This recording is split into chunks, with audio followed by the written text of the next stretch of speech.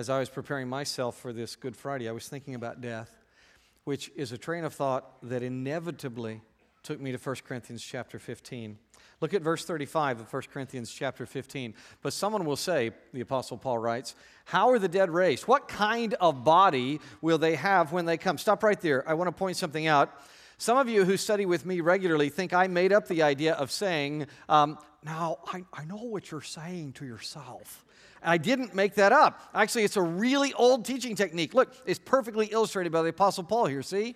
The teacher anticipates a logical or normal question, and then he uses that as a springboard to teach very significant truths. If you have your Bible, open it up to 1 Corinthians 15. If not, you can look on the screen.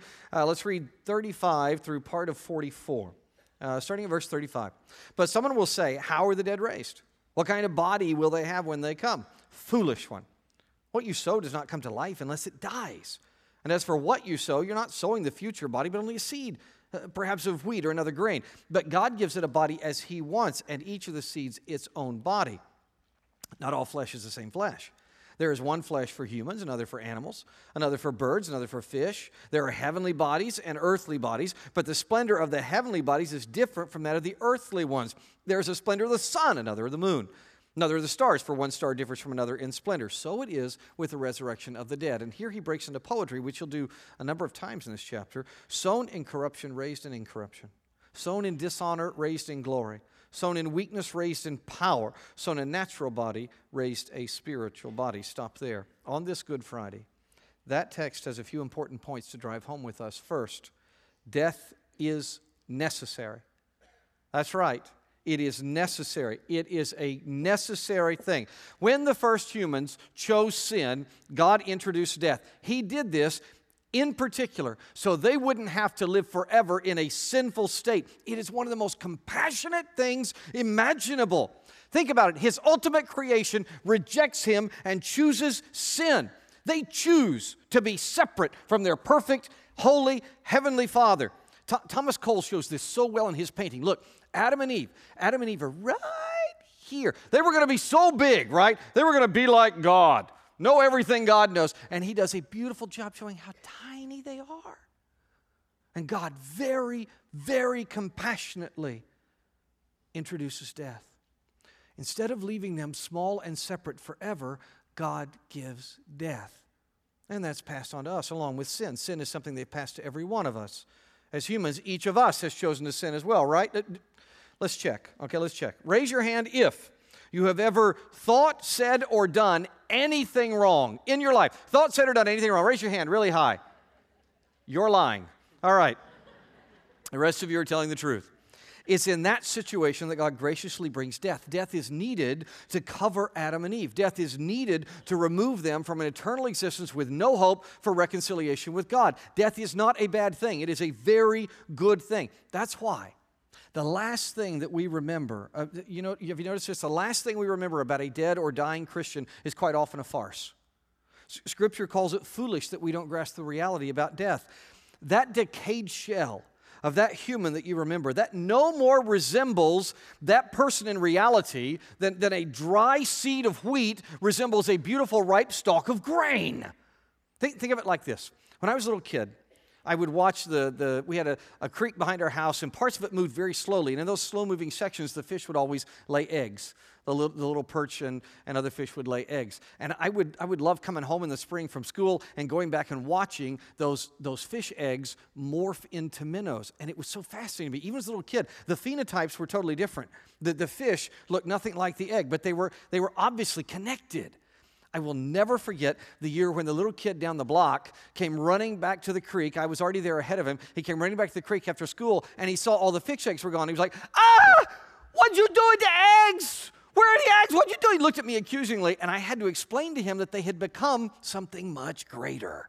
They had become something awesome. On that first Good Friday, the disciples are weeping. They're horrified at Jesus' death. They're gathered together. They are suffering. They're in pain and sorrow, and we can relate, can we not? Most of us have had to bid farewell to people we love.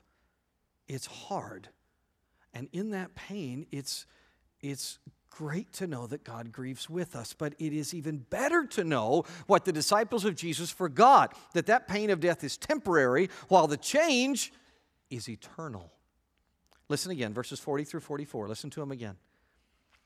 There are heavenly bodies and earthly bodies, but the splendor of the heavenly bodies is different from that of the earthly ones.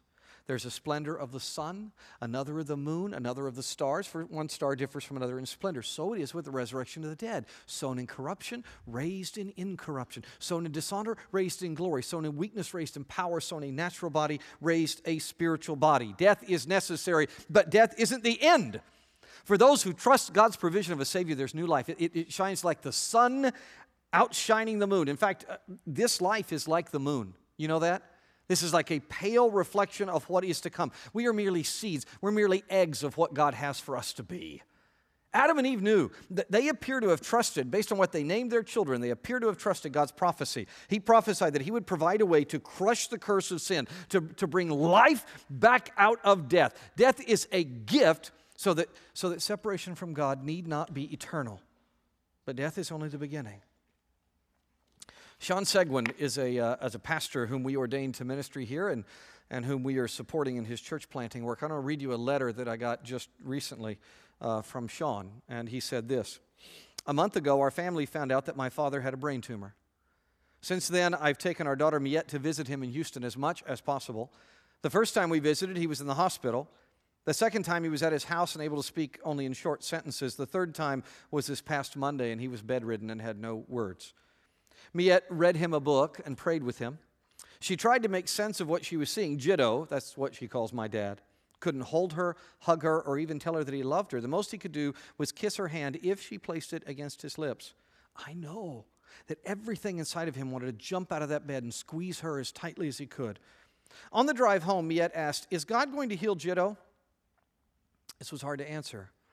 I said no, but I wasn't sure what else I should add in that moment. She tried to make sense of this. She asked me why God wasn't going to heal him. All I could say was, I don't know. I then proceeded to tell her that even though Jiddo won't be healed on this earth, when he gets to heaven, he will get a new body without any owies. Then Miette became very intrigued. I went on to say, so actually, God will heal Jiddo when he gets to heaven. She asked me if he would be able to throw her in the air and if he'd be able to give her squeezies and if he'd be able to stand up again. And I said, yep, Jiddo's going to be all better one day and we'll be there with him. All of a sudden, she had this big smile on her face and she said, aren't you so excited that Jiddo's going to heaven?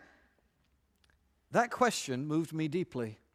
Miette heard about heaven and trusted that Jiddo would be better soon. While the pain we experience missing our loved ones is difficult, the reality of heaven should not only comfort us, but excite us. I have so much to learn from that little girl. He wraps up with this. That following Thursday, March the 1st at 7 p.m., Jiddo entered eternal bliss. While I will truly miss my dad, I'm excited for him. He's not in pain.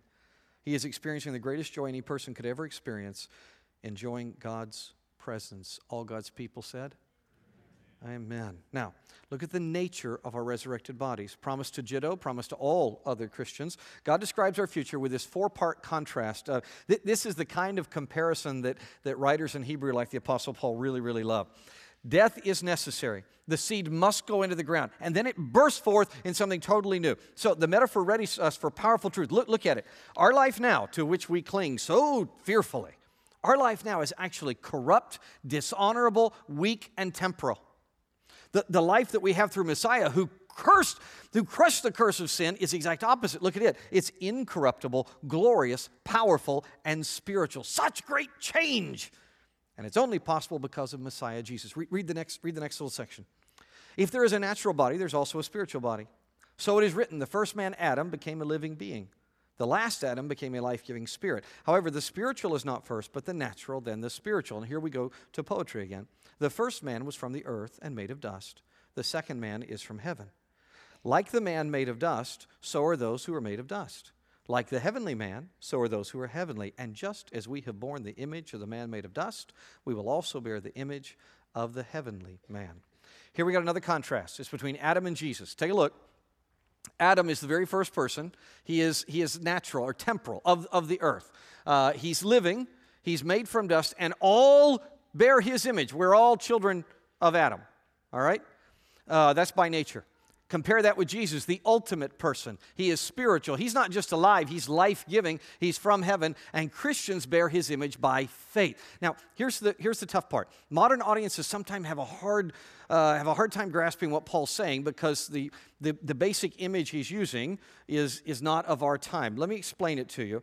The Roman citizens at Corinth would have understood. They knew he was referring to the family Imagenes. That's your fancy Latin word for the day, boys and girls. You get to say imagenes on the count of 3. 1, 2, 3.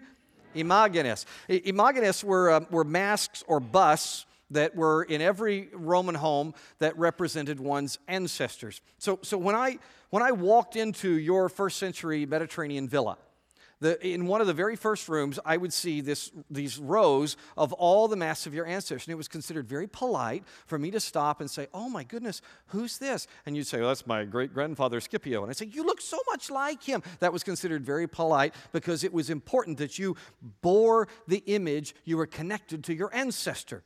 Let me illustrate. I need a parent and a child who look a lot alike. Okay, I need a volunteer, parent and child who look a lot alike. You two look a lot like each other. Okay? Parent and child who look a lot alike. All right, Aldrich, you're up. Come on. No, I'll take Annika. She looks, yeah, give me Annika. Okay, come on up here. All the way up here, guys. Mom, I need you to stand behind this, and if you would, put your face down like it's a bust and just face out this way. Put your face right there. You come with me. All right, Annika, come here. All right, you and I, you own this beautiful Roman villa. Here, take my arm. You've walked me in, and you own this beautiful villa, and you're taking me to the triclinium for dinner, okay? The triclinium's where we're going to recline and have our meal together. And along the way, you're going to walk me past your Imagenes room. Okay, here we go. I'm so looking forward to this dinner. It's going to be awesome. I just can't wait. Oh, my goodness, who is this? Oh, that's my mom. Your mom. I would have thought it was your great-grandmother. That's, sorry. Did I say that out loud? Look at this. You look so much alike. That's amazing. Oh, that's beautiful. Okay, everybody give him a hand. Thank you. Give him a hand.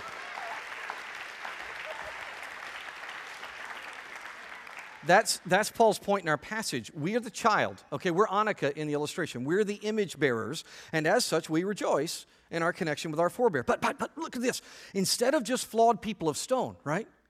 We're bearing the image of the one who is alive in a perfect resurrected body. Can I get a hallelujah? Of course, that only applies to those who trust Jesus. The Bible declares that those who trust Jesus are literally, did you know this? They are literally adopted as sons into God's very family. We get to be a part of the greatest imagenes possible. Pray with me about that. Let's pray. Pray together. Father, I pray for all of us who are believers in Jesus here, that we will be again smitten by the reality that we get to be a part of your very family. We become image bearers of Jesus, God the Son, because of what you've done, not because of us. And we are so grateful. I don't know what to say, but just thank you. Thank you so very much. And Father, I pray for anybody studying with me tonight that is not a believer in Jesus. They only bear the image of Adam. The contrast has no contrast for them. It's like as much as I enjoyed my life before I was a Christian, Lord, help them see that it's like a monochromatic life. There's no contrast. They don't have the image of Jesus because it is. You're very clear on this. Believe on the Lord Jesus Christ and you'll be saved. It is only appropriated by faith. And so I pray for these people that you will draw them to you by faith. Friend, listen, if you have never trusted Jesus, now is the time. This is a Good Friday if you believe in Jesus. Let it be good for you. Trust Him right now. There's no magic formula. That's for paganism. It's nonsense. It's a relationship. God Almighty loves you so much that Jesus, God the Son, became human, and He died on the cross of His own volition so that if you would trust Him, you could have everlasting life as God's own child. Trust Him right now. Believe on Jesus. If you just prayed to trust Jesus, if you have believed on Him this evening, raise your hand, please. Everybody else is still praying. Let me rejoice with you. Good. Amen. Amen. Thank you. Father, I pray for these believers, new and old, and I ask you to deepen us in the love you have for us. In Jesus' name, amen. We're going to read the last part of tonight's text. Look at verse 50, if you would. That's where we left off. Brothers, I tell you this, flesh and blood cannot inherit the kingdom of God. Corruption cannot inherit incorruption. Listen, I'm telling you a mystery, more poetry here. We will not all fall asleep, but we will all be changed. That's not only a verse for the nursery, that's real. In a moment, in the blink of an eye, at the last trumpet, for the trumpet will sound, and the dead will be raised incorruptible, and we will be changed. For this corruptible must be clothed with incorruptibility. This mortal must be clothed with immortality. When this corruptible is clothed with incorruptibility, and this mortal is clothed with immortality, then the saying that is written will take place. And he quotes here from the Psalms and Isaiah. Death has been swallowed up in victory. Death, where's your victory? Death, where's your sting? Now, the sting of death is sin, and the power of sin is the law. But thanks be to God, who gives us the victory through our Lord Jesus Christ. All God's people said? Amen. 3 wonderful truths we've seen on this very, very Good Friday. Number 1, death is necessary. Without it, the great change can't occur. Number 2, that change is possible because of Jesus. And number 3, all who are freed from sin's penalty in Jesus, they are freed from death's sting. Those disciples did not remain sad and shaken. They discovered that Jesus had to die just as he'd said, and that he will come back, and he came back as the conqueror of death. Those disciples in that first Good Friday, they learned what you and I need desperately to grasp.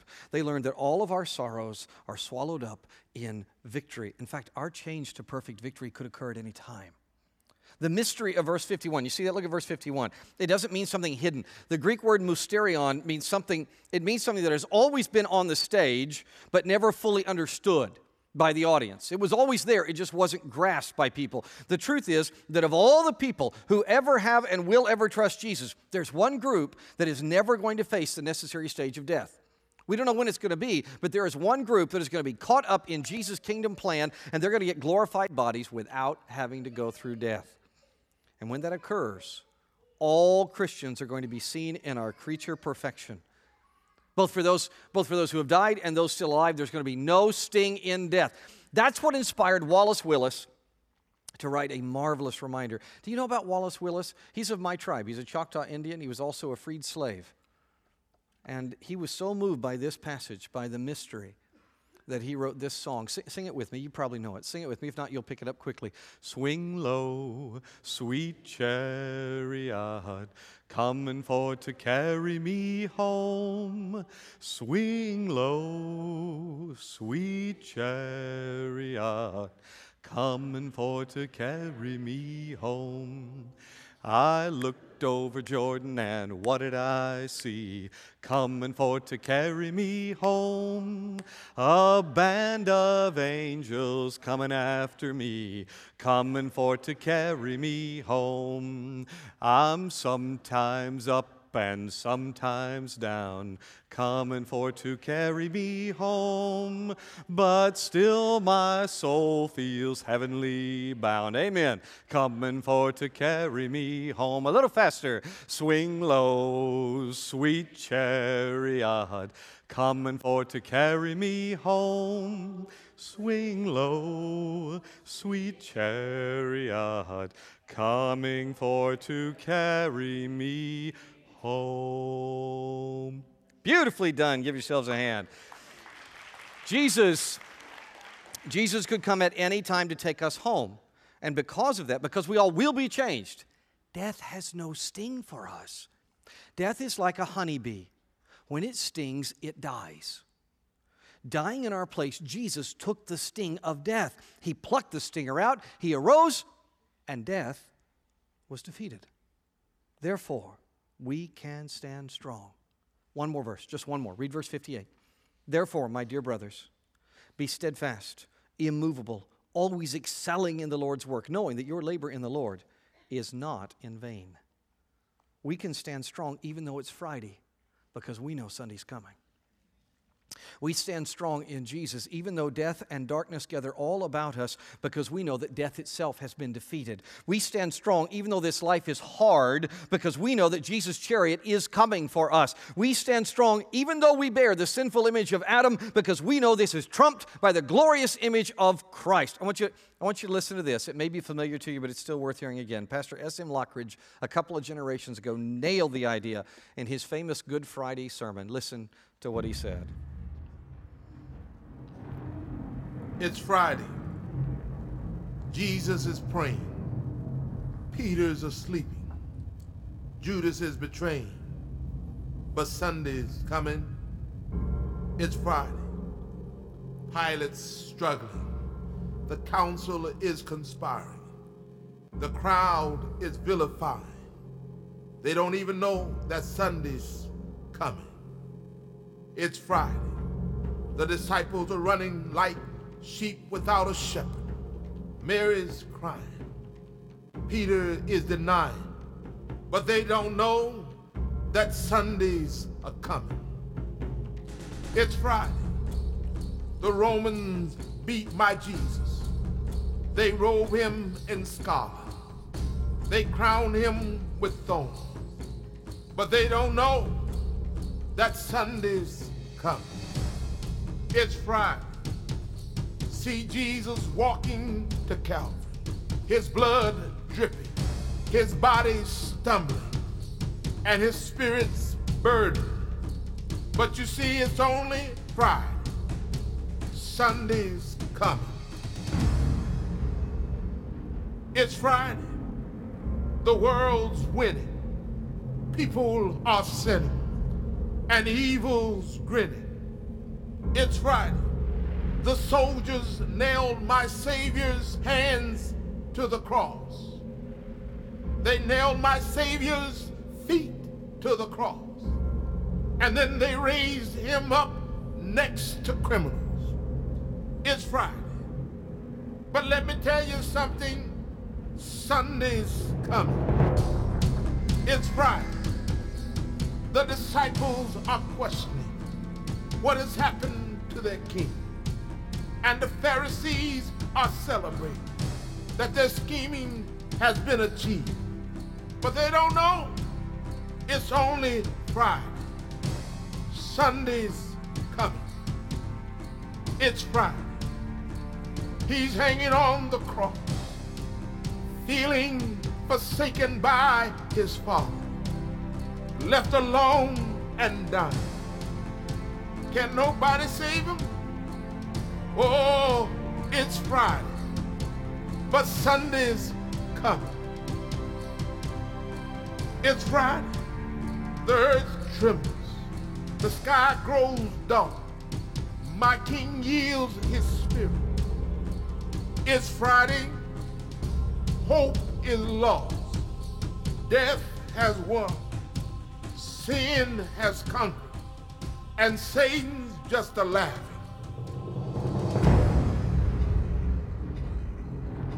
It's Friday.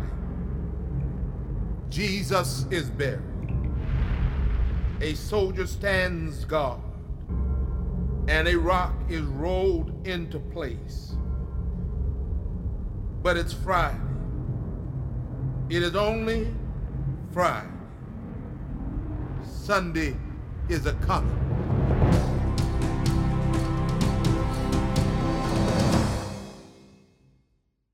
Amen.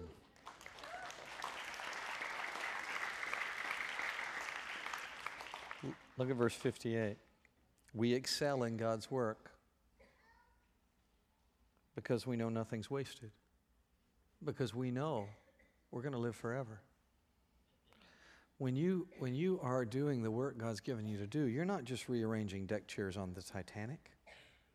You and I are serving eternal beings. Amen? So pray with me about that. Father, we take just a moment here and we pray for all those eternal beings around us who need the hope within us. We pray that we are ready to make a defense for the hope that is within us, that you give us the victory through Jesus Christ, even death has lost its sting for us. We know how attractive that is, and we pray that it will draw people to you. We pray that it will help us draw people here even this weekend. In Jesus' name, amen.